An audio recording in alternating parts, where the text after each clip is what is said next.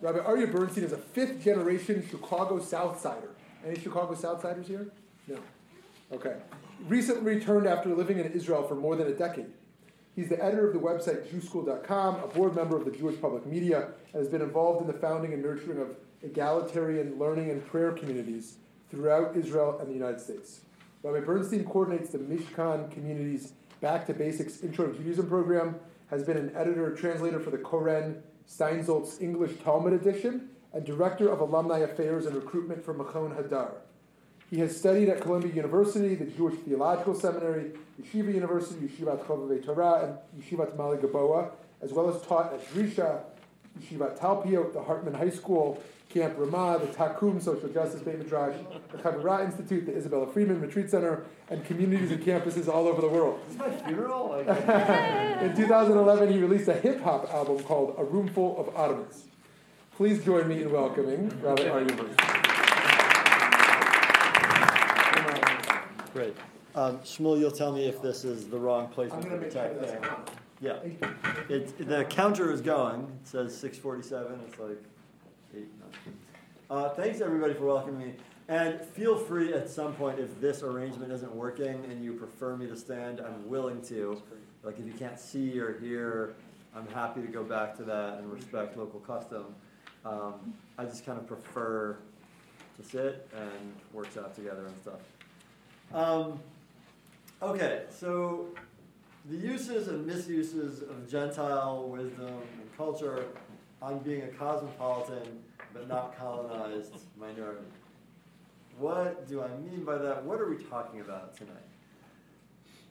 Well, first of all, I'll take a few comments or questions if there are. Were there things that jumped out? Are there either intriguing, inviting pieces of that or concerns that people, when they saw this title, what jumped out to you? And I'll talk about sort of what I'm getting at, and then we'll just get right into it. Well, cosmopolitan compared to colonized, and what you mean by that? Okay, great. Yeah, we should talk about that. That's a good point. Yeah. At some point. Yeah, exactly. Right. Any associations for you about what? And what's your name again? David. Cosmopolitan to me means worldly, maybe a little bit sophisticated. Colonized means maybe set apart, segregated. Okay, great. Yeah. I've got and say your name again too. Lewis. Yeah. I've got downtown Rome versus the shtetl. Downtown Rome is cosmopolitan, shtetl is colonized. Okay. It strikes me that we have very few ways of talking about ourselves, oftentimes as traditional or progressive, reform conservative or orthodox, or affiliated and unaffiliated, and it's intriguing to think of ourselves in relationship to society and to one another in some different terms. Okay. Yeah, and what's your name again? Erwin.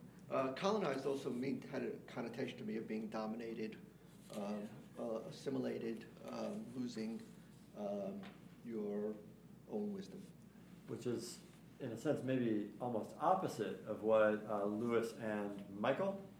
You talked about segregated and set off, Yeah. and Erwin is suggesting it means like kind of swallowed Swallowed. up. So, or at least there might be some tension there that we'll have to work out what we mean by our terminology. Great. Anything else that people want to put on the table? Yeah, what's your name? Thelma. Thank you, I think, to me, it's like when you're part of a large multicultural metropolis, usually, that you can swim in those waters, and yet you can maintain your independence. You are not colonized by the masses. Great. Okay. So we're putting some good things on the table, and we'll see how they can come serve us as we move into the texts and our study and our conversation together.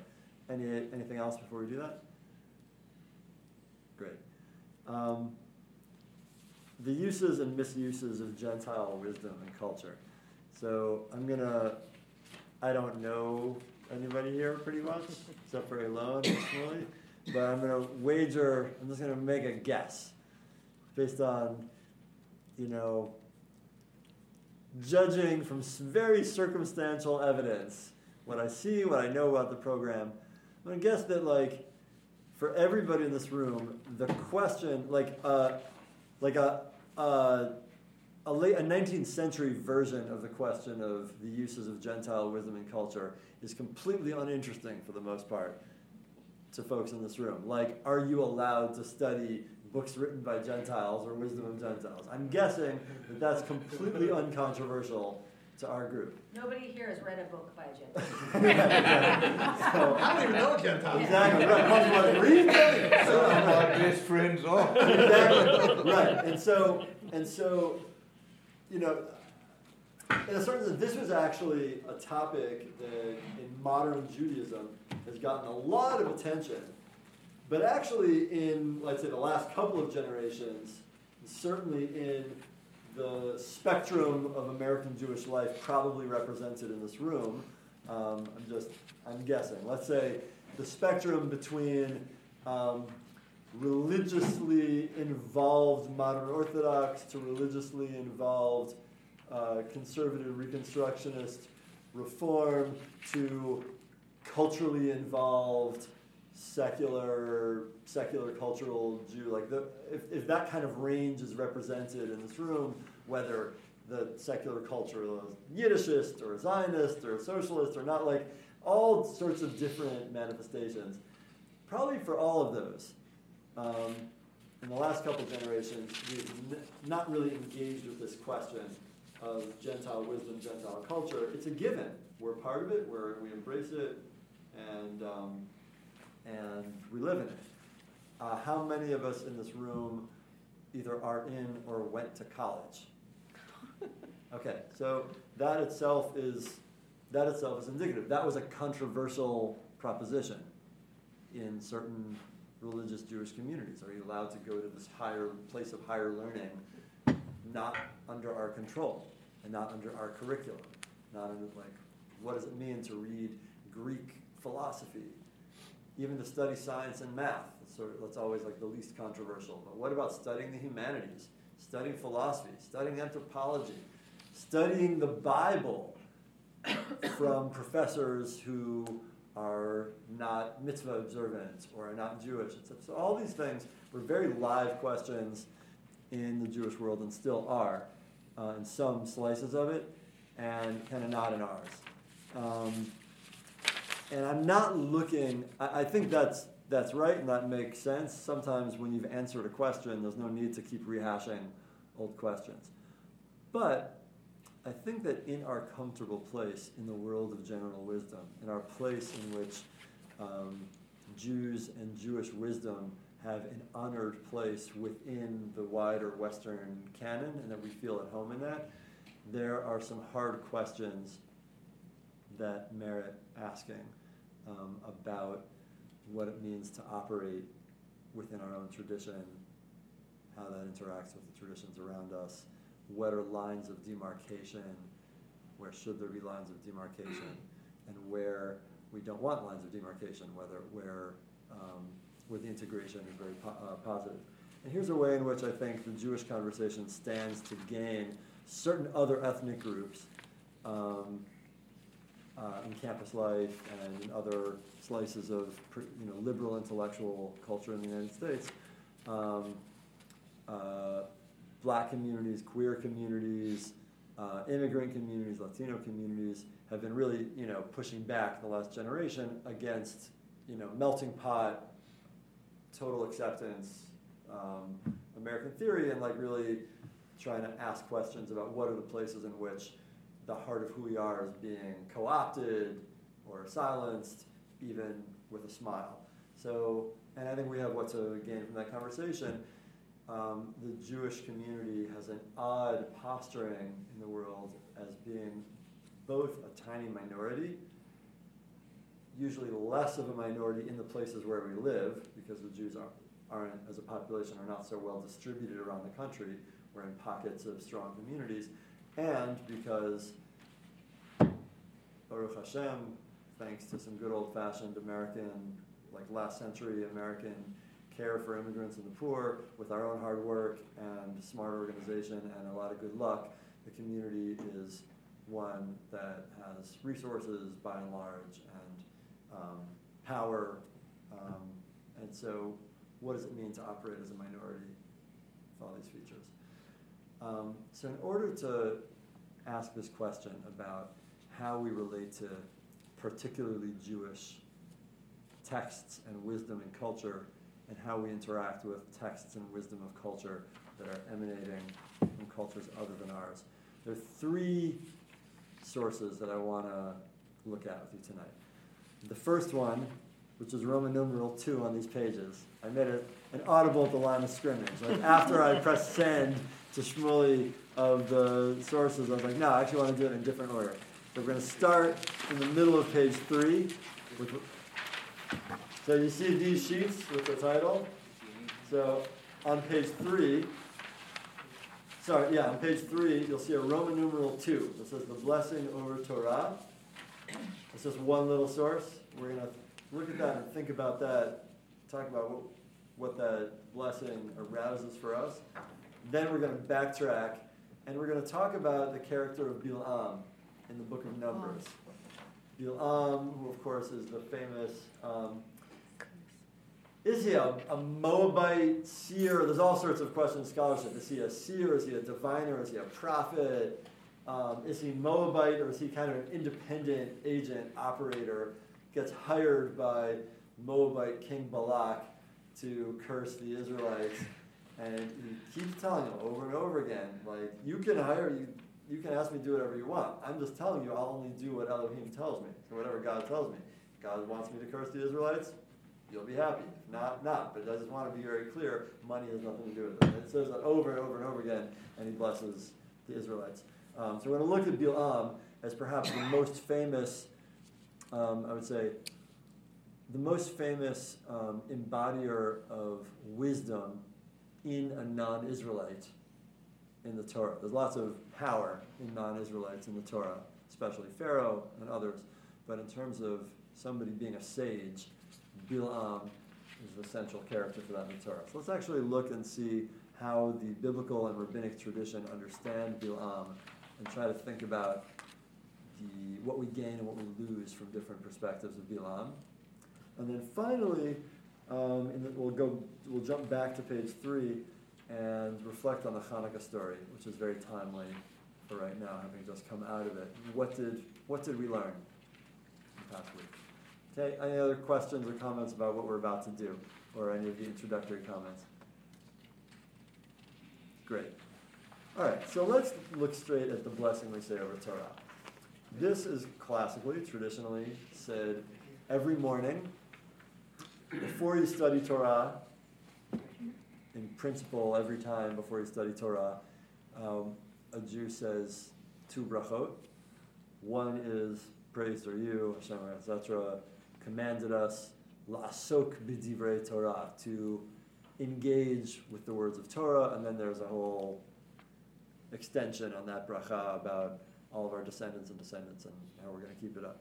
And then we say the second bracha, and which might be familiar from another context also. So usually, even though it should fall on any time we study Torah, the rabbis tell us that saying it once in the morning and then saying some verses in a Mishnah is enough, because there's never really an interruption of our Torah learning. If you learn a little bit in the morning, just saying some verses in a Mishnah, any other learning you do in the day is an uninterrupted connection of that, because Torah is always going on somewhere in there. So hopefully we can live lives that make the justify or validate the rabbis about that. Can somebody read this one? Most of the text we'll look at just in the English, and I'll make some references in Hebrew. This one I think we should look at first in the English and then in the Hebrew. So if somebody wants to volunteer to read the English and then somebody to volunteer to read the Hebrew, that would be great. Don't be shy. I'm the one who should be shy. I'm the guest here. I don't know anybody. You all know each other. Who wants to? Great. Which language would you like, Louis? Hebrew. Great. And so before that, who will read it in the English? While you're thinking about volunteering, I'll explain pedagogically why I start with the English instead of what's usually done, starting with the Hebrew. A teacher of mine, Rabbi Yossi Gordon, who's an amazing Torah educator in St. Paul, Minnesota, made the really smart point that what's happening when people giving sermons or teachers, this was me until the moment he said this too, say a source in the original Hebrew and then say it in English, it doesn't really help people who don't know Hebrew very well. They're sort of like wading through the Hebrew source. And then the people who do know Hebrew, the English is an afterthought. So it's mostly a theatrical kind of thing. Like, we're going to jump in and say the source in the original, but then what can we do? We have to translate it also. It makes much more sense to do it from an educational perspective, to do it the opposite way. To open with the English, this is our topic, what we're talking about. And then people who might have some fragmentary Hebrew, you say the Hebrew after that, they might actually pick up some things because they already know our topic, and they might actually pick up on sensitivities. So that's what I try to follow. So now that I've given you time to think about whether you want to volunteer to read, who would like to read this in the English? Yeah, say your name. With one proviso, I'm Mike. Yeah. And there's YHWH. Correct. And that could be different, pronounced. Exactly. So that's intentionally. Jews have a long tradition of feeling awkward about how to address and refer to God. So anytime you have a source that in the Hebrew is Yud He Vav He, God's personal name, I render it exactly like that in the English, YHWH, which gives no more indication than the Hebrew gives on how to pronounce it. So in ritual settings, we tend, because we're very anxious about pronouncing God's personal name, whether we have the level of focus and commitment to be able to do it in a way that brings honor. Maybe we don't merit to have that kind of intimacy to address the one with the personal name. And so we do the opposite ritually. We say Adonai, which means my Lord, which is the most distancing way to address God. And it's kind of a euphemism. So that's one option. Many modern translations, like the Feast of Freedom, Haggadah, and others, would say here, praise are you, Adonai, our God. I don't like doing that because Adonai is actually a word, and sometimes we have that, Aleph, Daled, Nun, Yud. And then we're totally erasing the fact of the intimacy from the conversation. It's very different to have a word that means non-intimate and say non-intimate. That's different than having a word that means most intimate, but I don't say it. Another thing that is popular, like more in frum circles, is to just say Hashem, which just means the name. So I know it's a personal name. If you say the name, I'm not really going to say the name because that's, who am I to say the name? But so I'll just say the name, which means the name. So you can say Hashem. It's especially popular in a lot of non-Jewish circles to pronounce like Yahweh or something. That doesn't have a lot of traction to it in Jewish tradition, Jewish history. I don't do that, but some people have done that in groups I've taught. So I'm not going to impose what to do. When I'm reading something like this, I would probably say Hashem if it's in a study setting. That's me. But there are other authentic traditions, but I wanted to not decide them, and that's why I put it ambiguously. So Before you read, I have the same question, yeah, but in the Hebrew text. great. I'm just assuming this is a typographical error. So it's not an error. It's not an error, but often because if God's name is actually on something, then like maybe you have to bury it and you can't just throw it out. And in the age of source sheets, like our Geniza, output is just unsustainable. So I try to avoid putting like God's name on source sheets unless it's like we're using it for ritual purposes. So that hey, so I can pronounce it any way hey I is a want shorthand as well. any way you feel, right? Exactly. Now that we've got all those rules about how to address God, right? We didn't even get into like our theological differences in the room here. We're just, but okay. So again, what's your name? Mike. Mike. So Mike and Lewis are going to take us through this blessing. Praise are you, Hashem, our God, universal ruler, who chose us from all the nations and gave us your Torah. Blessed are you, Hashem, giver of the Torah. Yes, and Baruch is often translated as blessed, and I accept that. It's a 6 of one, half a dozen of the other. I wrote praise. Blessed is also legitimate. Go for it, Lewis. Baruch atah Adonai, Eloheinu melech haolam, asher bachar banu mikol ha'amim, natan lanu et Torato, Baruch atah Adonai, noten haTorah. Amen. Okay. And which is an apt way to start a session on studying Torah together. It is one of the blessings we say over studying Torah. When else do we say this blessing? When you take the Torah out. Great. So when ritually, when we take the Torah for the public reading and you get an aliyah, you go up there and in the traditional liturgy, first you call everyone, make sure everyone's listening by saying Baruch Hu, and then once everybody's listening, you start before you actually go ahead and read by saying this blessing. Now it's had some controversy in modern Jewish world. Does anybody go to a congregation where this is not the blessing that's said? Do you know? We don't have a reconstruction of the synagogue in town. What's that? We don't have a reconstruction Oh, okay. of the synagogue in town, which I think is the There you primary go. camp. Yeah. Great, okay. So let's do a little mental exercise then. Can you imagine why some modern Jews might feel uneasy about this blessing? We'll talk about what we like about it in a minute, but what might be challenging about this blessing? Yeah. The thing about being chosen and where that comes from and what that means or implies. So what does that mean or imply? Terrible. Good question. Yeah. Or what might it mean and imply? Let's go down that road. Notice Okay. of exceptionalism. Exceptionalism. So explain what you mean by that term and your name. First. My name is Stu. Yeah. The notion that somehow we are superior. Yes, if we're chosen, it's and the hell with everybody else. Right. No, it's the duties that we have to do. That's why we're not chosen because we are superior. On the contrary, we have a lot of responsibilities.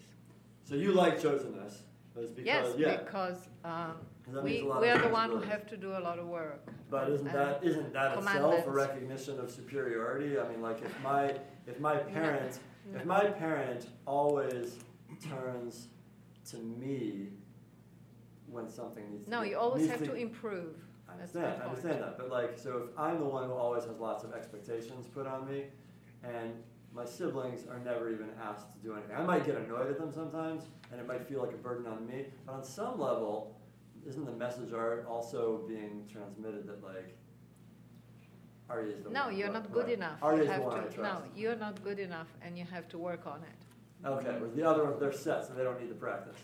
I don't So know maybe if we're I- worse than everybody No. else. Right. No, I mean, but I well, know, I'm being a I know. nudnik on I know, purpose. I'm doing But it to my students. right, now I'm as being a well. nudnik on purpose, and Okay. both to be a nudnik for the theatrical sense of that, but also because I think there's You're some. not I going want to. Here's what I want to do. I think so. Your answers might actually be right, good. We might accept them. We might find consensus around them. I want to make sure that we don't let a pretty good answer paper over a really good question, and make sure that we actually sit with the problem for a minute. Because on some level, even if we're going to find consensus that we're to make sense of what you're saying and that works for us in our lives, on some level, whether it means you're better, you're worse, you're different, on some level, being singled out from everybody else needs some explanation. And it particularly needs explanation, again, for a group who all went to college and not specifically YU, which is a fine choice to make also. But I mean, if you didn't specifically only go to college, if it was to a Torah college under Torah control, we live in the world, we work in regular places, we have Gentile friends, even at our kids' bar mitzvahs or bat mitzvahs, we have Gentile friends who are there, etc. So it's not obvious, we're not living our lives in ways that obviously demonstrate that we think we're totally different from everybody else. It's the way to identify ourselves. Everybody has to identify themselves with something. So we identify ourselves as Israelites or Hebrews, that we have duties on this planet. I'm not saying the rest is worse. This is me. Great. So we're gonna. That's a really fruitful step for us to take. Let's get a few other voices on the table. I'm that's not really excluding great. anybody. Great. Whoever wants to come along. Let's Okay. go. Come on board. You just said two different Not things e- which I'm are not gonna both make it interesting. easy for them. Right. You just said two different things which are both very interesting. Well, let's hear a couple other hands. That was very fruitful raw material. What's your name again? Maya. Maya just said two potential directions we can go in, each one of which is super interesting. So we're gonna go down both of those. We had a hand over there. What's your name again? Judy. Judy, please. Recently in the Torah that we've been reading, the Parsha, we know that Jacob singled out Joseph for special privileges and dressed him in a special garment. Yeah, how did that go?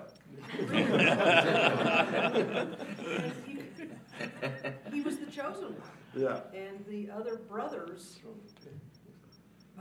wanted to kill him. Yeah, in fact, the whole book of Breshit, is filled with parents choosing. Dysfunctional Whoa, family. We're not. But it gave him We're the asking parents. questions. We're asking questions. The whole book of Breshit is filled with parents picking children for different things and it not working out so well. But So it was two ways. They resented him, and he also felt that it somehow conferred special privileges on him. So right. So we've all seen a million ways in which like a sense of chosenness can go wrong. The question is that a bug or is it a feature? In other words, is that the Reconstructionist movement at a certain point, Mordecai Kaplan himself and his followers said, yeah, the whole concept of chosenness is corrupt. We see all these examples of how it plays out. That's not how we understand ourselves, etc. The rest of the Jewish religious world, at least explicitly, hasn't gone that route ritually, and that we still affirm, call out God's name in terms of chosenness, which means that one of the directions Maya's suggesting, or that some other paths we might hear, are going to be super important to try to figure out what do we mean by this. If we're going to look for options that are not just everybody in the world is the same, or we're better, everybody else is worthless, which there is a strand of Jewish tradition that says that, which we'll talk about. 1, 2, and 3. Say your names before you. Erwin. I think this is a really important concept, particularly in the light of the topic of the evening, of us as a minority in a larger society. And I think it's disingenuous to get around the concept that chosen has an implication of special. And particularly when it's paired with, God loves Israel throughout the Torah. Mm-hmm. The thing that makes me comfortable with it is that I think every minority group within a broader dominant culture, particularly the ones you mentioned, either has to make a choice of either being ashamed or being apologetic for their uniqueness, or to be proud of it. And they all pick kind of features of their culture that they're proud of. So actually one of my kids challenged me on this when they were in college studying a lot of stuff.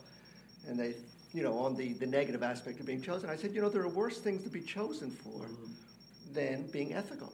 Yeah. So if that's the way we identify ourselves, and the concept of chosen means, this is our identity in the broader society. It has to do with ethics. Great. So let's put that together with we have 2 more comments. And we'll come back to you. Yeah. I think we're all looking at the word chosen too as necessarily being a special thing and a good thing. But it's not always a good thing. Chosen could also be you're chosen for a job that's difficult. Yeah. And it may not be a job that the people want. Right, that was Maya's first point, yeah. Yeah, and given our history, we usually haven't been so excited about it, right? It hasn't been all that good all the time. Yeah. So just because you're chosen doesn't mean necessarily it's special. You could get the worst job in the world. Okay. Yeah. Wait, and name? Jane. Thank you, Jane, and? Jessica. Thank you. I just think that this is kind of connected to what you were saying about the names of God, and it reminds me of the context of ancient history where the Israelites were one people among many nations. So there were the Assyrians and the Philistines and all these other groups, and they each had their own God with that particular name that was rooted in its place. And I think that Yud He Vav He was choosing. This prayer is talking about the time that our God, I guess, designated us as a people, and then we became something rather than aimless wanderers or something like that.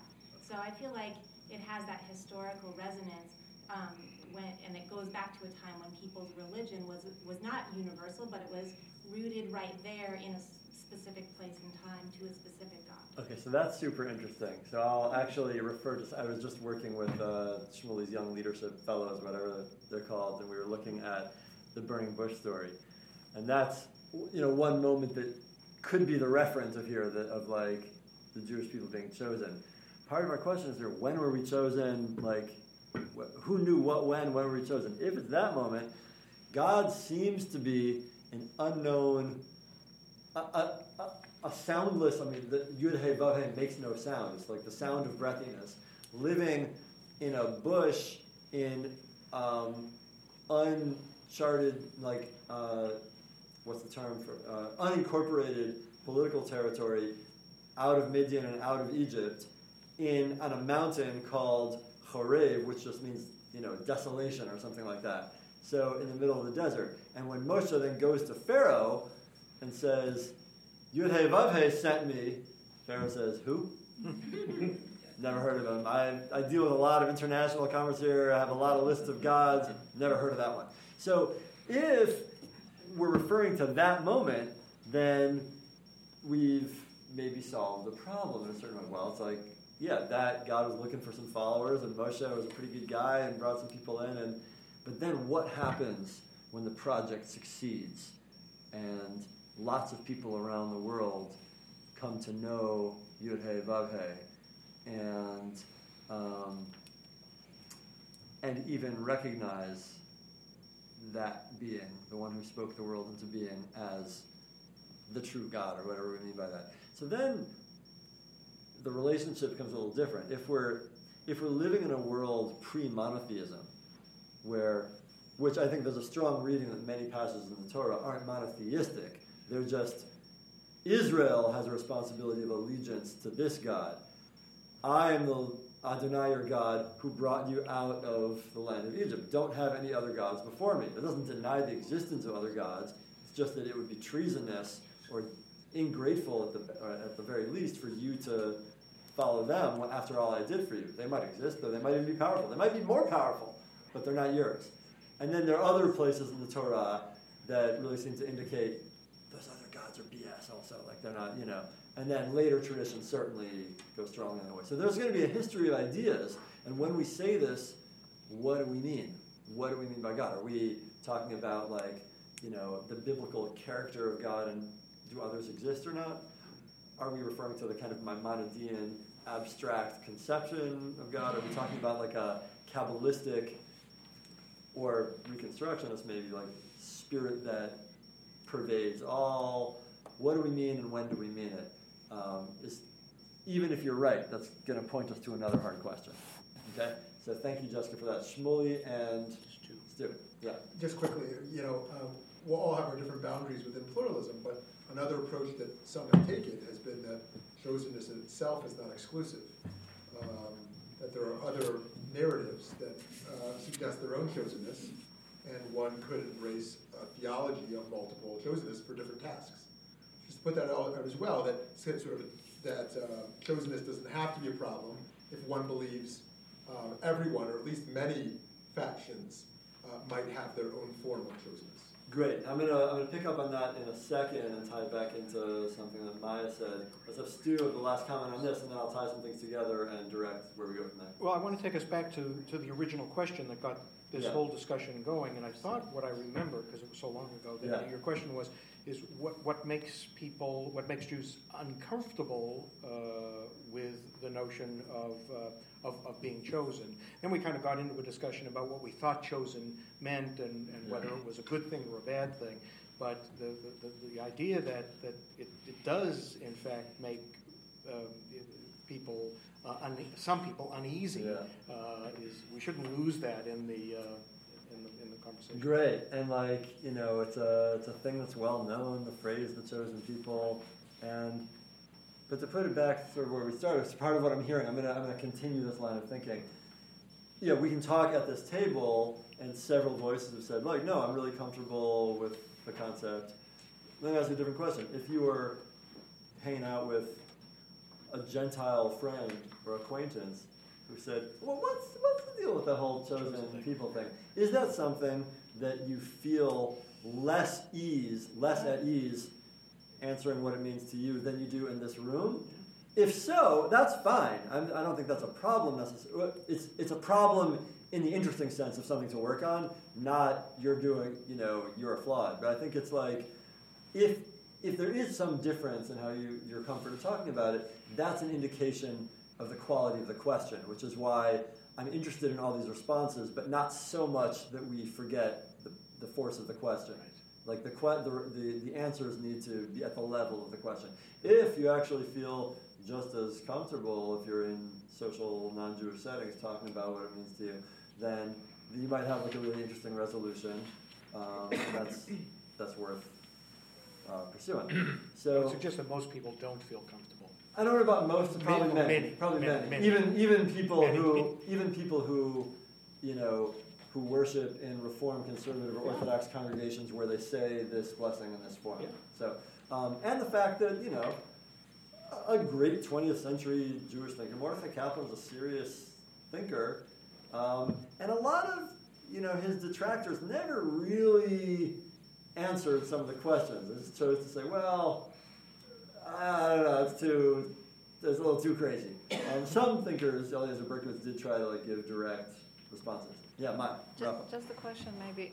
Historically, that blessing, was it really when we were a minority? Because in Israel, obviously, it's a different. Yeah. So was it always? Great question. Once So pretty much all of Jewish history, as we really know it. I mean, Judaism, as we know it, that's not the biblical or Second Temple pregame show, but Judaism as we know it really begins with the exile. Okay. And so Jews are basically, and certainly there's always prayer. Human beings always pray, but organized, ritualized prayer was mostly developed post-destruction of the temple, right. Often from things that they were saying in the temple. Hallel, they were saying in the temple. The Shema seems to have existed pre-destruction as a set, as verses that were said ritually. Some blessings were in there, but it really becomes organized. The Siddur as we know it.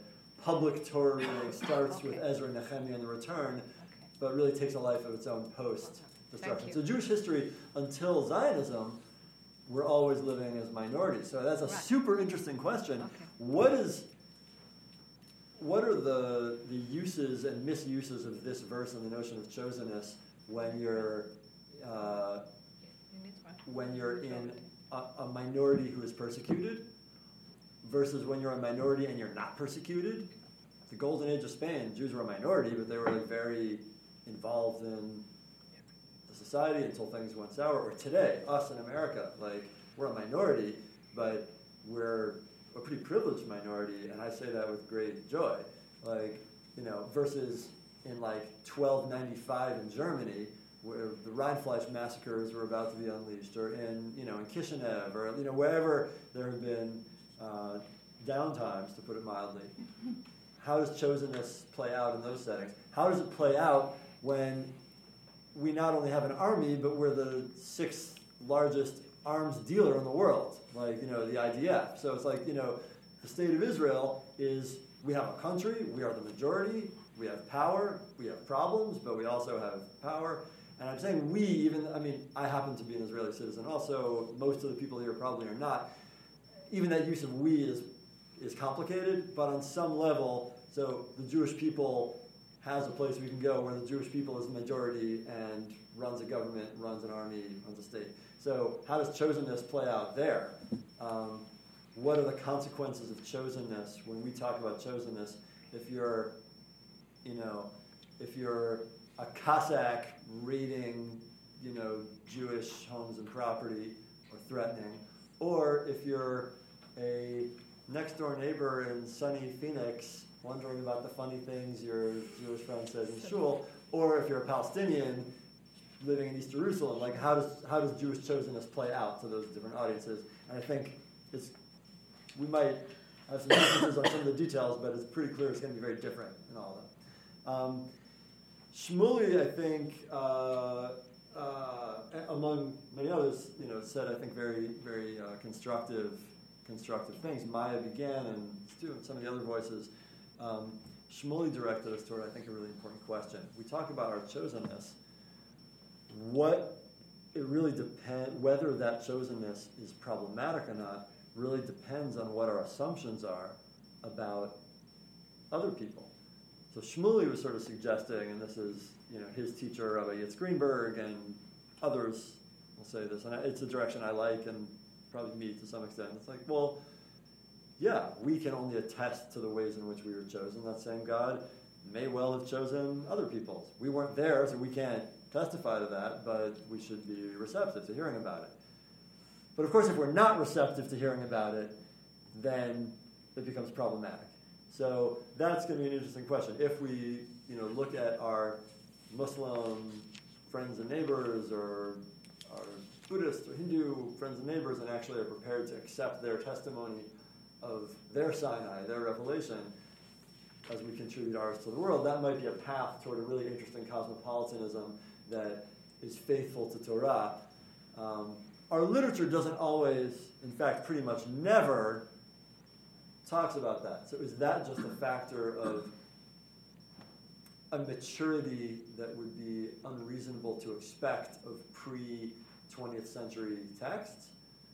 That would be anachronistic of a pre-20th century text? Or is that kind of a flaw? Like we have to be careful about how selectively we're picking from our tradition. Our modesty. What's that? Our modesty. Our modesty, yeah. But yeah, maybe it's our modesty. It's not our business. Just we don't have skin in the game for whether Muhammad heard anything on the mount, and if so, where and what it was. So it's not our business to talk about that. Maybe that's our own humility. The same way, I don't particularly like it if some other religions are going to speak for us. I'll put one sort of mildly quasi-political thing on the table. I don't like it when politicians who are Christian or ministers or anyone sort of who's in the Christian tradition speaks about the Judeo-Christian ethic. I don't like it. I sort of feel like that's not. I might have common ground with you on this, but don't speak for me. That's. I just want to put that on the ground that the questions of how we interact with others, which elbows are going flying in the post, for all of our interactions here, is part of what's at issue. So I think in order to understand that, let's actually turn into the Bilam stories, and that might be. This is the perfect segue. So here's an example. How do we relate to a very wise, spiritually vibed in, prophetic Gentile who was in relationship with the same God that we're in relationship with, and had a lot of, at least the way he spoke, had a lot of respect and fealty to that God. What's Jewish tradition? Elon had a comment. Yeah, just a short comment. So the blessing mentioned being chosen once in the past, and also being given the Torah. But the Torah is also given in the present.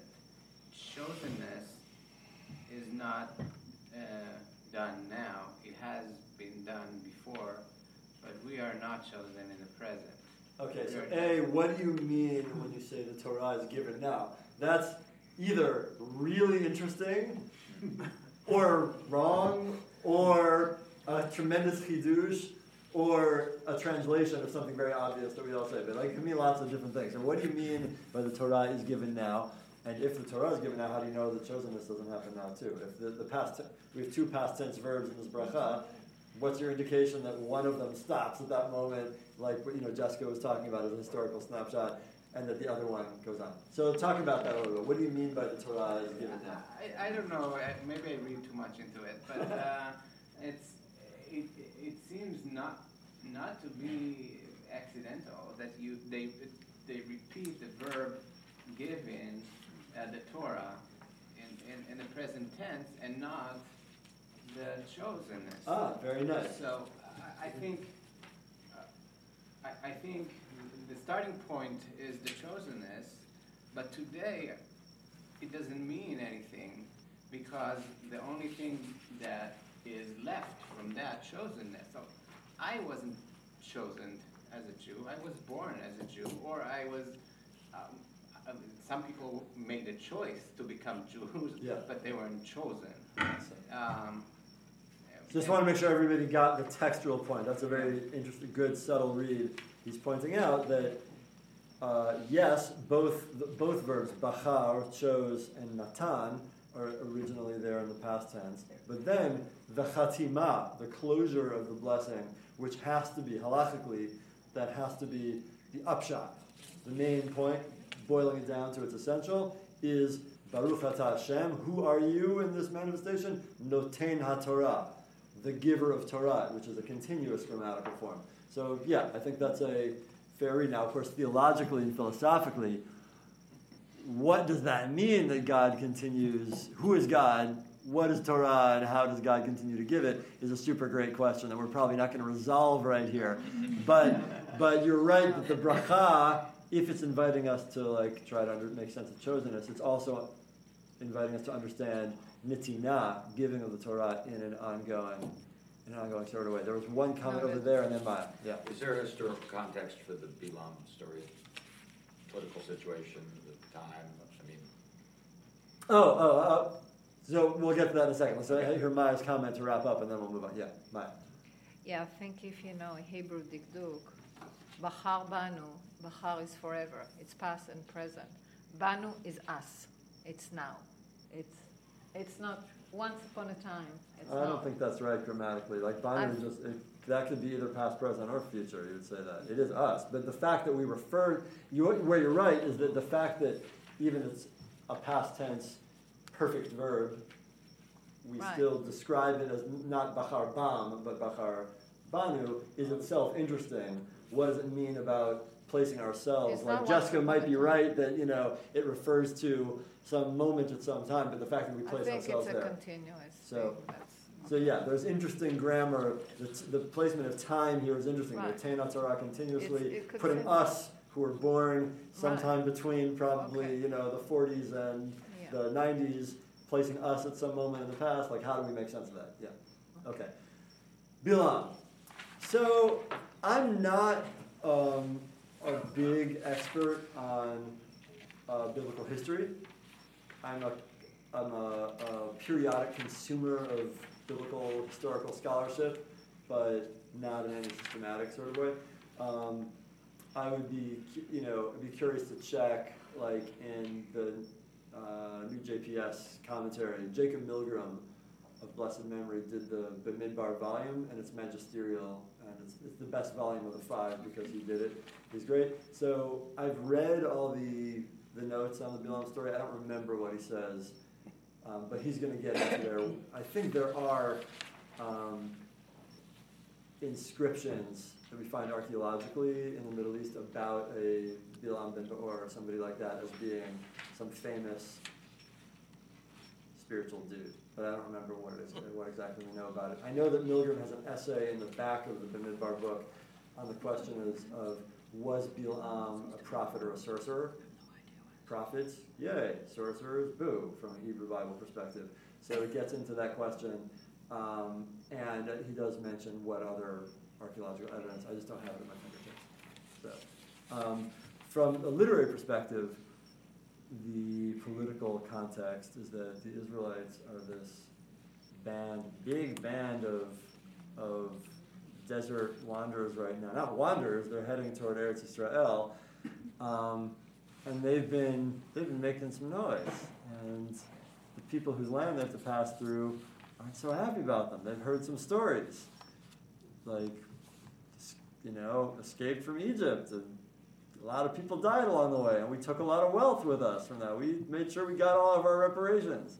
And then Amalek tried to sneak attack from behind, and we beat them. So, noise has been being made. And then, the king of Balak is very unhappy at our approach and says we got to do something about these Israelites.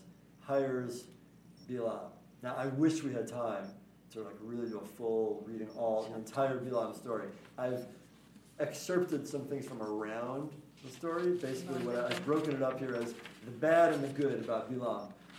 What is the biblical and rabbinic case for Bilam being a bad guy, and what is the biblical and rabbinic case for Bilam being a good guy? Before we jump into that, does any of you, have any of your own feelings about this from your own memories of the stories in the 24th to 26th chapters of B'midbar, Parshat Balak, and if you don't have experience with it, that's okay. The donkey that didn't move. So there's that weird story. What's the deal with the donkey in the middle? All of a sudden he's like, Bilam's on his way doing his thing, and then there's this donkey story, which is like literally like shoved in there, right? And like the terrain is different than the terrain was right before. So what's going on with the donkey story? Talking donkey. Bilam certainly looks like a fool in that story. Any other impressions from your experience you might have with the Bilam story? Bilam, good guy or bad guy?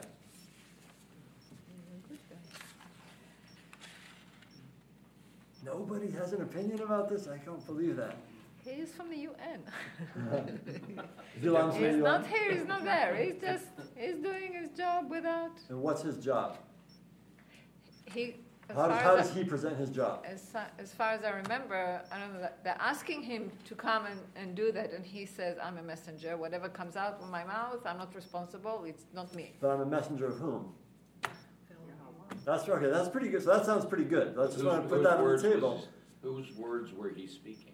So he's saying. Okay. So Balak, the king Balak, who seems to be satirized as this like kind of boorish general king kind of guy. He's like, we need to do something. We got a geopolitical problem. Get some. It's sort of like the way people who don't know anything about religious culture, the way they sort of think that what kosher supervisors are doing is like saying a blessing over the food and that makes it kosher. That seems to be the way Balak is. It's like, no, we don't have any special role. We're just looking at it to make sure that no mistakes happen. Like, it's really, it's about food. It's not about magic. There's no magic happening. And Balak seems to have this approach of like, the Israelites we're afraid of them. We can't mess them. Find, that Bilam, he's a religious guy. He's a sorcerer. Let him come in, cast a spell. So Balak sends his messengers. They go and they say to Bilam, "We've been sent by Balak. Pay you a good fee." Because they assume that's what religious people do. They're for hire to like wave magic wands. Unfortunately, that idea is probably has some currency because there are some shysters out there who act like that. But be that as it may. So, and Bilam's like, well, I don't really do that. I say what Elohim fills me with inspiration. Like his answers are like, I'm not a sorcerer, I'm a prophet. I'm vibed in. So, I'm happy to tell you what Elohim says, but it has nothing to do with whether you pay me or whether you like it. They go back and Balak says, no, it's fine. He gets it. He's like, I told you. He starts to go. He asks Elohim. God says, yeah, go. It's fine. And then there's like the donkey story comes in where God's all of a sudden mad at him for going. And then the story ends and they repeat the same verse like right before the donkey story and he's going. And then throughout the rest of the story, like he goes to Balak. Balak says, okay, I need you to curse Israel. And Bilam's like, I can't promise that. I only do what Elohim tells me. And Balak's like, yeah, whatever. And then he comes out and praises Israel because that's what the Spirit of the Lord tells him to do. 3 times, and Balak is beside himself. He's like, I told you to curse them. And Bilam's like, I told you, I'm not in that business. I don't make stuff up. So from that perspective, it sounds like Bilam is a relatively positive character. Most of the Jewish literature around Bilam is negative. And often, like around Parshat Balak, you'll have a lot of kind of hand-wringing among Jews, like, why is it that everybody who's good in the Bible we're negative about? Esau was a good guy, why does he get such a bad rep? And Bilam was a good guy, why does he get such a bad rep? So the bad rep is also well supported. So let's look at the bad. The first thing here is 7 chapters after the Bilam story. We're now in Parshat Pinchas. After there was the orgy with the Midianite, Balak's plans were foiled. Bilam only praised Israel. And then we go on more trials and tribulations. And the Midianites lure us, we seem only all too willing, into a big pagan orgy. Not good. Pinchas is the one with zealotry for God who goes in and smites the interfaith couple brazenly in the act of coitus in front of the tent of meeting, in front of everybody, and it's bloody, and the most R-rated moment of the Torah, and great. So then after that, there's time for comeuppance. So a few chapters later. Somebody want to read, English is fine here, chapter 31. I'll read. Great. And they attacked Midian as Yahweh commanded Moshe, and they attacked every male. They killed every male. You were cleaning it up there. They killed every male. It's worse, yeah. And the kings of Midian they killed with the rest of their corpses. Evi and Rekhem and Tsur and Hur and Riva, the 5 kings of Midian. And Bilam, the son of Beor, they killed him with the sword. And Moshe said to them, "You kept all the females alive? They were the ones who induced the Israelites on the word of Bilam to revolt, breaking faith with Yahweh, in the matter of Peor, such that the plague came upon Yahweh's community." Okay, so evidence number one, piece of evidence number one that leads to a negative portrayal of Bilam is that the Torah itself, several chapters later, has this tradition that Bilam was also, he didn't just go his merry way and never interact with the Israelites again. He was actually the one rabble-rousing for this terrible, catastrophic national crisis of the pagan origin. That's good to know. Somebody want to take Devarim chapter 23. Now we have 40 years later our memories of the previous story. Right. No Ammonite or a Moabite shall enter into the assembly of Yahweh. Even to the 10th generation, none of them shall enter into the assembly of Yahweh forever. Okay, so that's a mitzvah, first of all. So we have to keep boundaries. Ammonites and Moabites are not allowed in our people. Why not? Because they did not meet you with bread and with water on the road, and when you came out of Egypt, and because he hired against you Bilam the son of Beor and Petor from Petor of Aram Naharaim to curse you. So Moab is permanently out because the king of Moab, A, they were unhospitable, but B, because the king of Moab hired Bilam to curse us. So far, story checks out. Balak, bad guy, we don't like him. He tried to get Bilam to curse us. Go on. But Yahweh your God was not willing to hear Bilam, but Yahweh your God turned the curse into a blessing for you, because Yahweh your God loved you. Do not seek their peace nor their well-being all your days forever. All right, according to this retelling in the book of Devarim, what's the reason why Bilam, despite being hired to curse Israel, said all these blessings? He was forced. Yeah. So he really wanted to curse us. He wanted to go after the big bucks and curse us. And God did magic and got into his mouth, and against his will, words came out this way. So in other words, when Bilam says to Balak, "Hey man, I can only do what Elohim makes me," the way, according to Devarim, you would stage that if you're a theater director, is you have him with a mopey tone of voice, being like, "I really would love to, but I just want to warn you, there's this thing that happens. I hate Israel too. I really want to curse them. I want your money, But Elohim has this control over me. So I'm hoping that he's going to let this one go, and I can curse Israel, but sometimes, what can I tell you? It happens." That's the Devarim retelling of the story. Third piece of evidence, sort of like the negative evidence for that Bilam is a bad guy, is the donkey insertion itself. I didn't bring it here. I don't have time to really do a close reading of this, but those 19 verses of the donkey story, 17 verses of the donkey story insertion, which again, the story, if you omit these 17 verses, the story reads completely smoothly. And so the donkey version, it really reads as though it's an insertion, not to mention the terrain is different. Like he's been going in the desert, and then all of a sudden there are orchards on his side, and the donkey starts. So it's like the whole thing doesn't really fit literally. Like people in a different time, different culture. I shouldn't say people.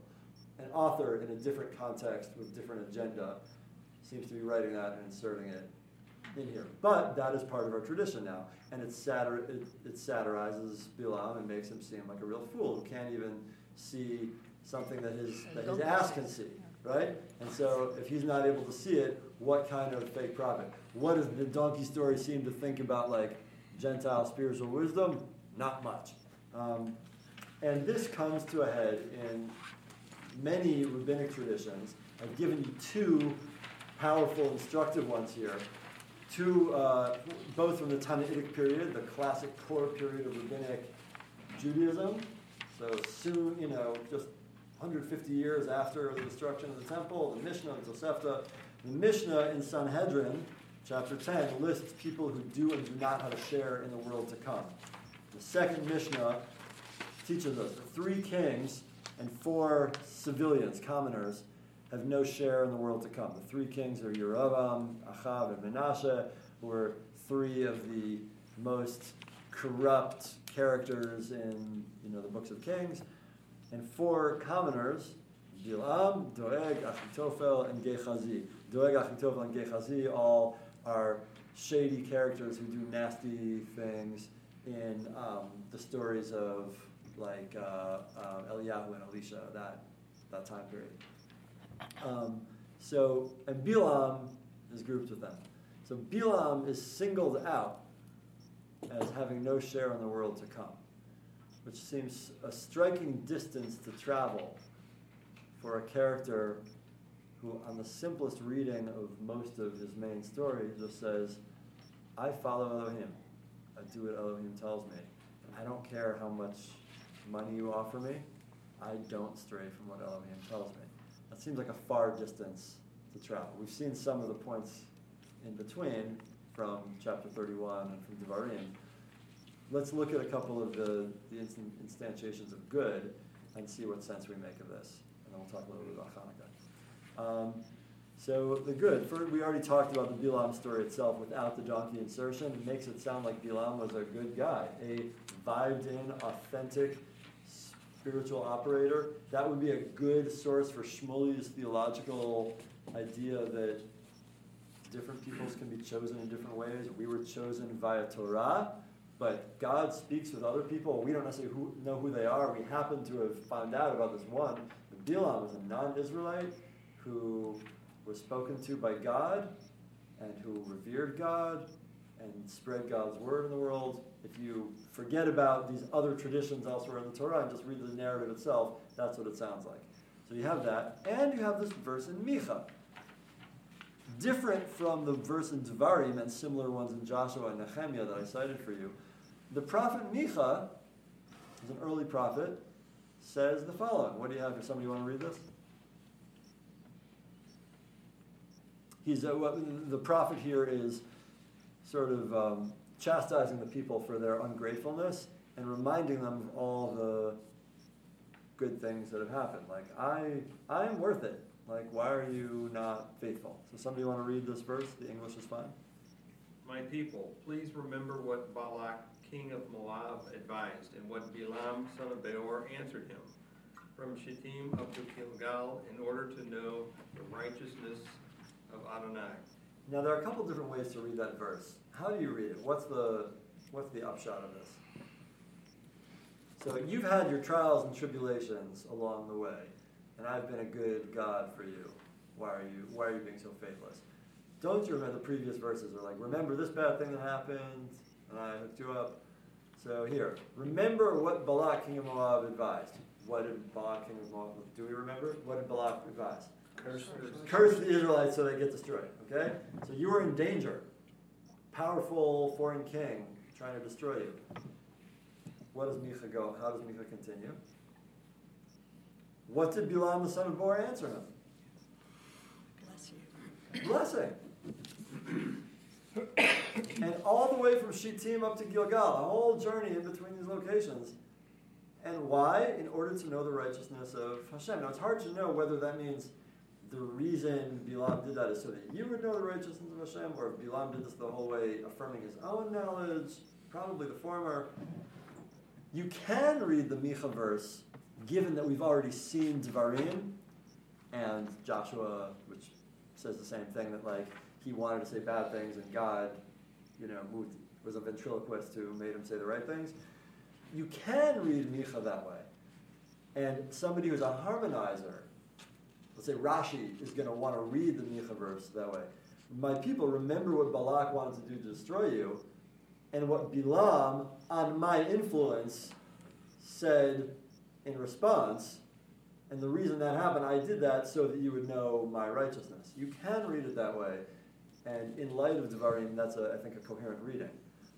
But if you don't take for granted that all voices in the Tanakh speak in one voice, and they're all reflecting one perspective, I think a more conservative reading of the Micha passage, and that of Bible scholars, Milgram among them and some other Bible scholars, is that the Micha passage is a way like, remember, powerful people are out to get you, and disciples of mine helped you. They recognized, they said good things about you.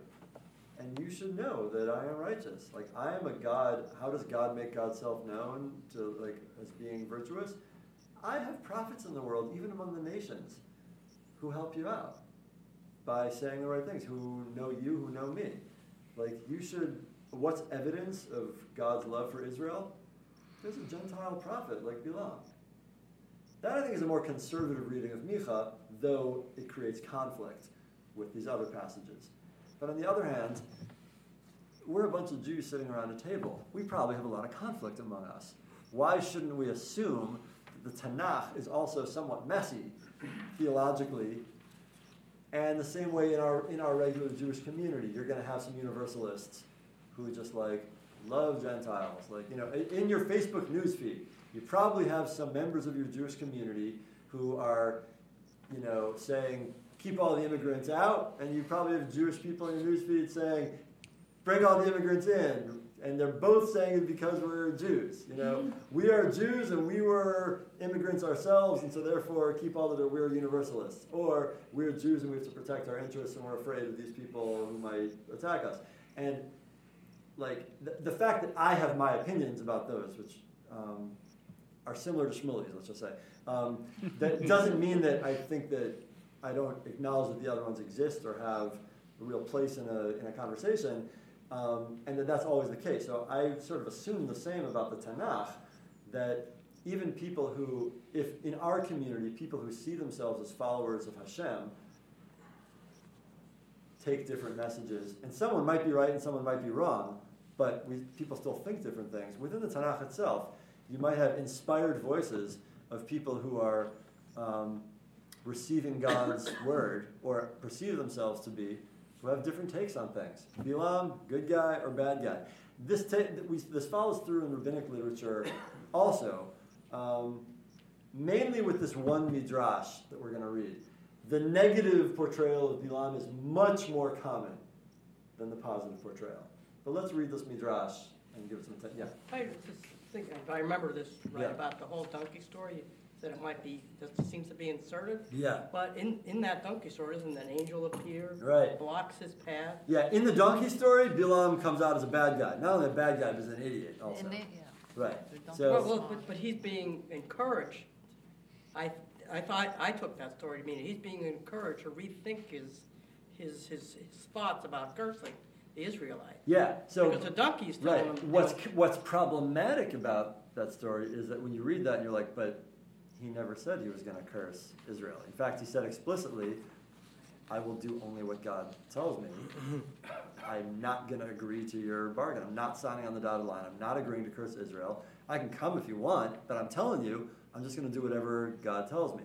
And then and God says, and he asks God, can I go? And God says, yes, go. And then the next verse, and God gets mad at him for going, and then puts the angel in front of the donkey and the whole story.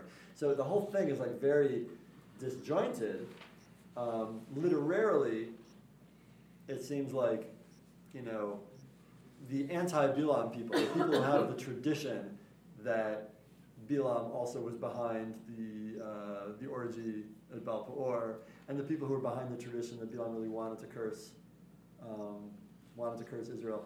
They read the story and it looks pretty positive because it seems to be reflecting the perspective of those who understood Bilam as a true prophet, just wasn't part of our team, but was part of I our think team. what it's reflecting is that And they're responding as to it said that. in this last part about in order to know the righteousness of Hashem, that he did, Hashem intervened. I think. So that's definitely Devarim's take. Like the anti-Bilam camp, the anti-Bilam passages have a very clear ideological reading of the Bilam story. Bilam was out to curse Israel. The subtext when he's like, "I'll only do it Elohim tells me," that was just lawyer speak for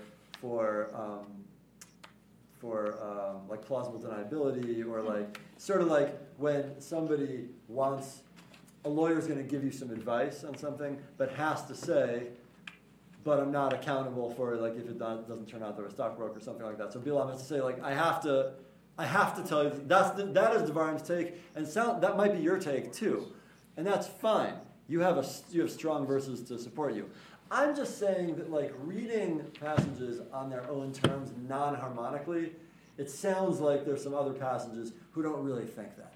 It sounds like the donkey story is such a weird like mismatch. It sounds like somebody with a negative Bilam view is inserting this satirical story in order to break up and give another impression of it. Now, if you're reading harmonically, as like Rashi and like all rabbinic tradition is pretty much mostly going to do, then that's going to be the dominant read of it. And you have a lot to support you.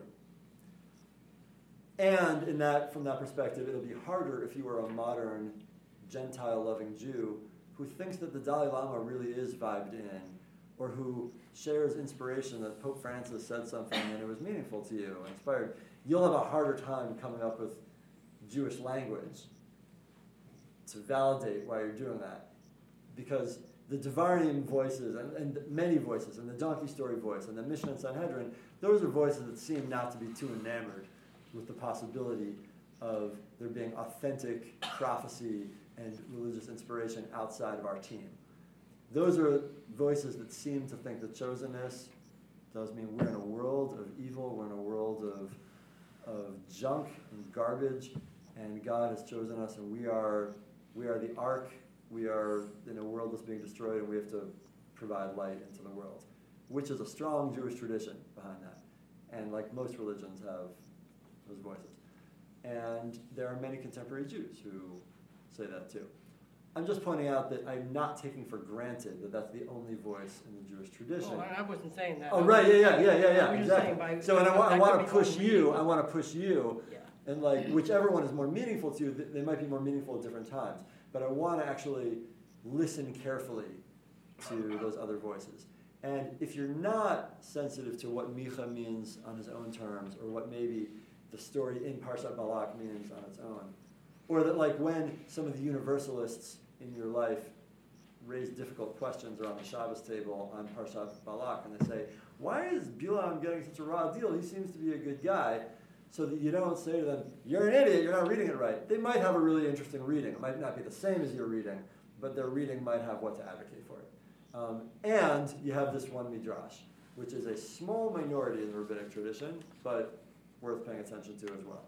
So let's take a look at this midrash from the Sifrei. That's the Tanaitic midrash on the book of Devarim, going verse by verse on Devarim. I got the watch right here. So,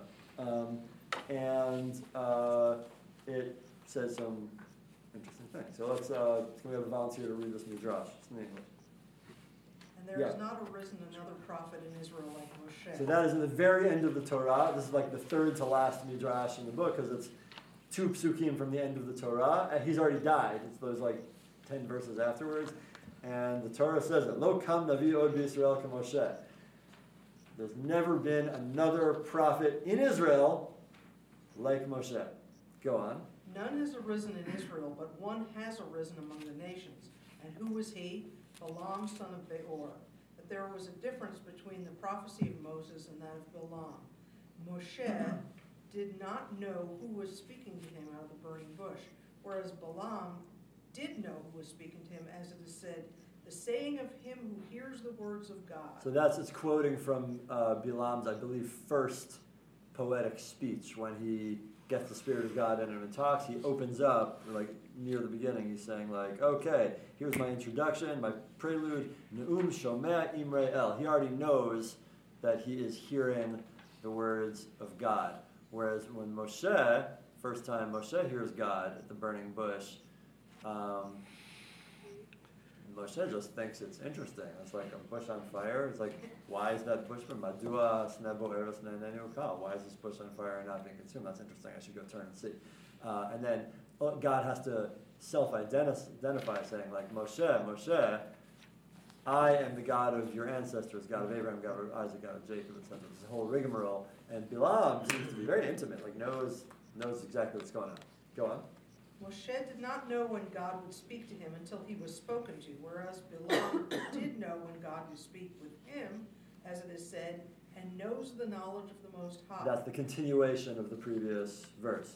Moses was spoken to by God only when he was standing, as it is said, but as for you, you stand here by me. Whereas Bilam was spoken to when he was fallen down, as it is said, who sees the vision of the Almighty fallen down, yet with open eyes. To what may this be likened? To the parable of the king's butcher, who knows what the king's expenses are for supplying his table. Because of shortness of time, thank you. Let's bracket the parable at the end for now. It's an interesting thing, but let's bracket that. And just point out that there is this midrash that stands kind of alone in the rabbinic tradition, not totally alone, but mostly, as saying, Bilam was a real prophet and was even more vibed in than Moshe was. And that is a real thing. Now, it doesn't explicitly say, and he was righteous and really wanted to only do what God said. It doesn't deny what the book of Devarim says, that he was trying to curse, but it doesn't seem to be invested in that tradition, and it's not trying to suppress the possibility of his authentic prophecy. And once we say that prophecy can be authentic among Gentiles, it's a way of saying that we don't even have the monopoly on transmitting Hashem's words to the world. Then all of a sudden, studying wisdom, even humanity's wisdom, from non-Jewish sources, becomes, at least in some circumstances, not only either a problem or maybe allowed, but perhaps in the right circumstances, maybe even obligatory if we want to understand the most robust version of God's Word. So I just want to take that seriously as something that does not eliminate these other voices, but it does stand in tension with it. I actually want to, because of shortness of time, I'm going to bracket other questions and kind of train through another couple of things and then wrap up. I'm willing to stay after a few minutes if people have further comments. By way of making sense of this, or at least beginning to make sense of it, I want to share just a couple of thoughts about Hanukkah. One, we are right now in this interesting period between the end of Hanukkah and in a usually forgotten or unknown other important day just after Hanukkah in the history of the story of Greeks and their wisdom and Israel. Megillat Ta'anit is a rabbinic work that is not really studied much anymore outside of academic circles, although it was quite a core work in the early days of rabbinic history. It was kind of lost for a while. But it's a book back when people loved to fast all the time. They had fast days for everything. And I'm like, I had a bad dream. I should fast for 3 days. Or it's not raining. We should fast. That's sort of far from our culture now. But this book lists all sorts of fast days, which are not really on our calendar anymore. But Megillat Ta'anit, which is an authentic rabbinic work, says these are the days on which one fasts on Torah authority, and anyone fasting on them may not eat, may not drink until the evening, etc. And a whole list of them. Near the end, on the 8th of Tevet, which I guess is this Sunday, I think. This Sunday, the 8th of Tevet, the Torah was written in Greek in the days of King Ptolemy, and darkness came to the world for 3 days. So the day of the completion of the translation of Torah into Greek is a day of tragedy, of darkness coming to the world. Now that's weird, because if we want to be a light into the nations, and the way to be a light into the nations is to contribute Torah into the world, wouldn't it be amazing for Torah to exist in other languages? Other people want to study Torah? Why is that? Why is it bad? Other people want to access the wisdom of Hashem? Why would that be a bad thing? Not only that, I forgot to put it on the sheet. There is a Mishnah, in which one of the sages, I believe it's Rabbi Shimon ben Gamliel, says that Torah should not be translated into any language except for Greek. Sort of an acknowledgement. Is that right? Yeah, I forget where it is. But in Megillah? Yeah, I think you're right. I think in Masechet Megillah. There seems to be some acknowledgement that the Greeks were different than some of our other neighbors. We have ambivalent relationships with the Greeks. Other nations, some of these like barbaric Cossacks or proto-Cossacks, and the hell with all of them. The Greeks were different. They oppressed us, it's bad, but they had something real going on. Translation of Torah into their language might be a positive thing, it might be allowed, but it also has negative consequences. Why? Well, one window into why, not necessarily the answer, but one window. Let's look at this midrash on the bottom of page 3 here. This is sort of a late midrash. I'm doing some collapsing here to try to make sense of different voices. But maybe this is a window into what Megillat Ta'anit is thinking. Rabbi Yehuda, the Levite, son of Rabbi Shalom, said, kind of a late rabbinic voice, Moshe requested that the Mishnah 2 be in writing. Now, this is already sort of a funny thing. It's one of these, this is a late midrash. It's like early medieval. So at this point, Torah and Mishnah have been collapsed. It's just like Torah is the sense of like stuff we learn that's Jewish. And so we now imagine Moshe as being the character receiving all of it. The oral Torah, which is all these texts, and the written Torah, these texts. So the Mishnah 2 should be in writing. By the time it's on Chuma, it probably was beginning to be written. But the Holy Blessed One foresaw that in the future, the nations of the world will translate the Torah and read it in Greek. And they would say, Af anu Israel, we too are Israel. The Holy Blessed One said to him, I will write for you the abundance of my Torah, a verse from the prophet Hosea, and if so, they are counted as strangers.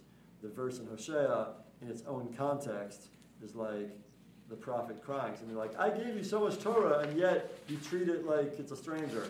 But now it's being recontextualized to mean, I will write for you the abundance of my Torah, meaning I will proliferate its presence in the world. And a consequence of that is that they are counted as strangers. The way they're counted as strangers is the fact of the Greeks having Torah makes them say, we too are Israel. We have 3 minutes left, so I'm going to do this kind of quickly. I want to tie some things together by saying that, I'll put my allegiances out there. I'm, for the most part, on the pro-Bilam side. Okay? I think that the Dalai Lama is vibed in. I think that Pope Francis is vibed in. I think there are wise people throughout the world. I don't think the Jewish people are theologically necessarily more wise, even more insightful into the ways of Yehovah than others. I think Shmuley is basically right that chosenness means we were chosen via Torah, and other peoples were presumably chosen via other revelations. I have no reason to doubt them. All Torah requires of me with regard to other people is that they not violate the seven mitzvot b'nai Noach, which are just basic civilized behavior, like murder, incest, theft, having some kind of justice system, tearing limbs from live animals. It's like anyone who does that is a barbarian. And I don't trust them when they say that they're doing this. If they say, well, my God told me to steal, I'm saying, well, all right, I don't believe you. But if they're saying, my God spoke to me, to the Prophet Muhammad on the mountain, and said that our justice system should be based this way, and okay, sounds good. Like, how do I know? I wasn't there. It's not my job. So I'm resistant to when people who aren't Muslims go out and say ISIS isn't authentic Islam.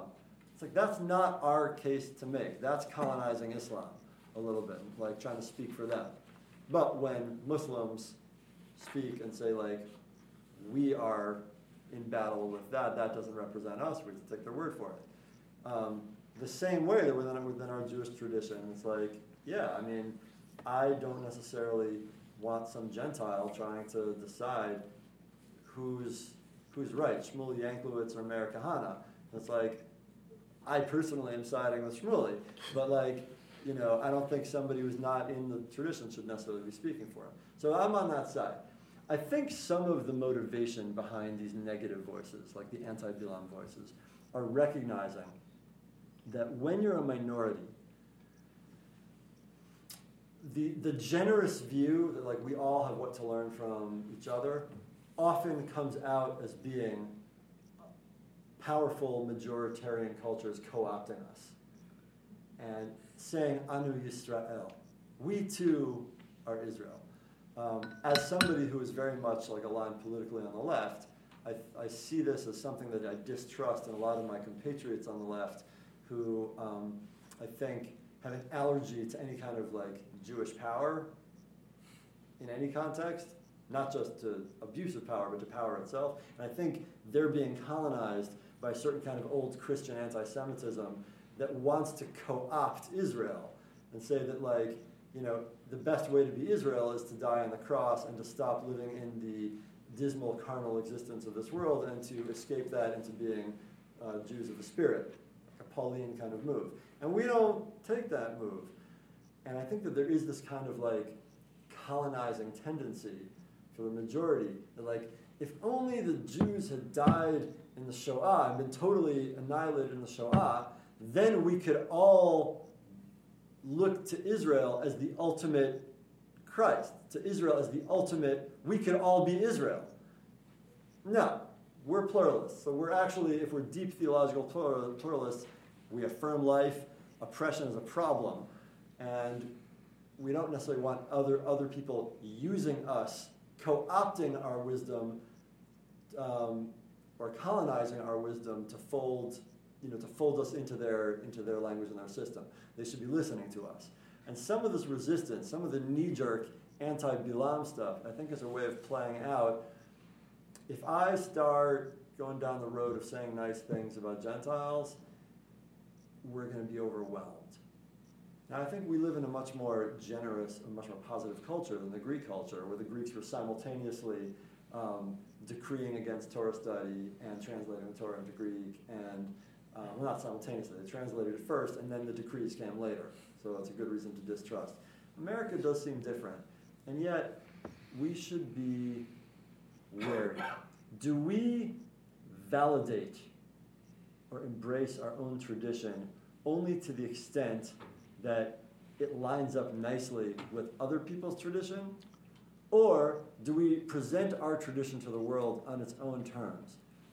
When we get excited about Abraham Joshua Heschel, is it Abraham Joshua Heschel was a great Jewish thinker, and he marched with Dr. King, always using somebody else as the reference point by which to judge whether our guy makes the cut?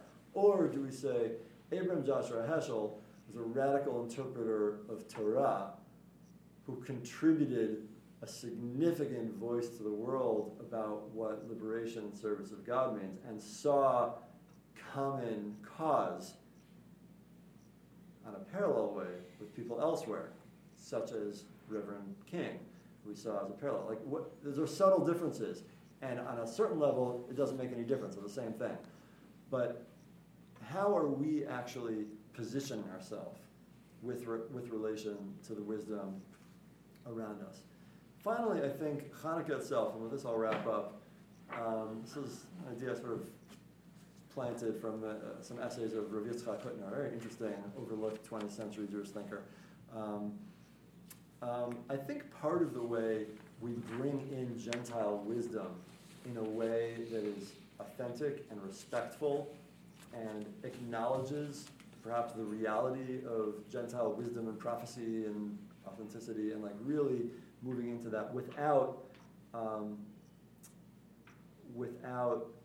always seeing our tradition as being secondary or being dragged along or needing to justify itself in light of somebody else's. I think the way way to do that is always to be translating somebody else's language into our own. Maybe the main function of having one's own tradition is itself language. Any idea can be anybody's cultural inheritance, but language is not. So for example, the first instantiation of a machloket, of a dispute that we see in the Mishnah, the earliest dispute between Yossi ben Yoezer and Yossi ben Yochanan on an arcane halachic matter about how to do a sacrifice. It doesn't matter. It's in the Mishnah and Chagiga. And it's the oldest named sages we see in dispute with each other, and it's in the time of the Maccabees that they lived. Rav Hutner says about that, I sort of imagine that until the Greeks' decrees against studying Torah, no Torah was ever forgotten in Israel, maybe. And disputes were a result of those decrees because the educational system was disrupted, people forgot stuff. And that's exactly what the Greeks were going for in disrupting Torah education. And yet, he points out, in our culture today, machloket, dispute, is not a bug in Torah wisdom, it's a feature. It's the thing that is most definitive of the Talmud and of vibrant Jewish culture. And when we have machloket, we find out that we're actually much richer than we were at the beginning. If we all knew the same point and remembered the same fact of Torah, we have that. If we all remember it somewhat differently and then we come to discuss it, we might, through consensus, reach the true fact, but we've also gained all that discussion and the insights and the shadings that we might not have noticed before. Turning something that was external or a problem into our own feature such that it is unrecognizable as external, that I think is the way to be cosmopolitan in the world and not colonized. We are minorities, and we have to be very careful. Like when we're even in a friendly world like the world we live in today, where we don't have to worry that Gentile wisdom is it's going to turn us into heretics. No, it's good. But we have to position ourselves in such a way that when we are bringing in wisdom from sources that are outside of our culture, we do so with a firm standing that Torah itself is enhanced and expanded and deepened and broadened by that encounter and not just swept up as being a footnote into somebody else's. That's cool. Thank you, Rabbi.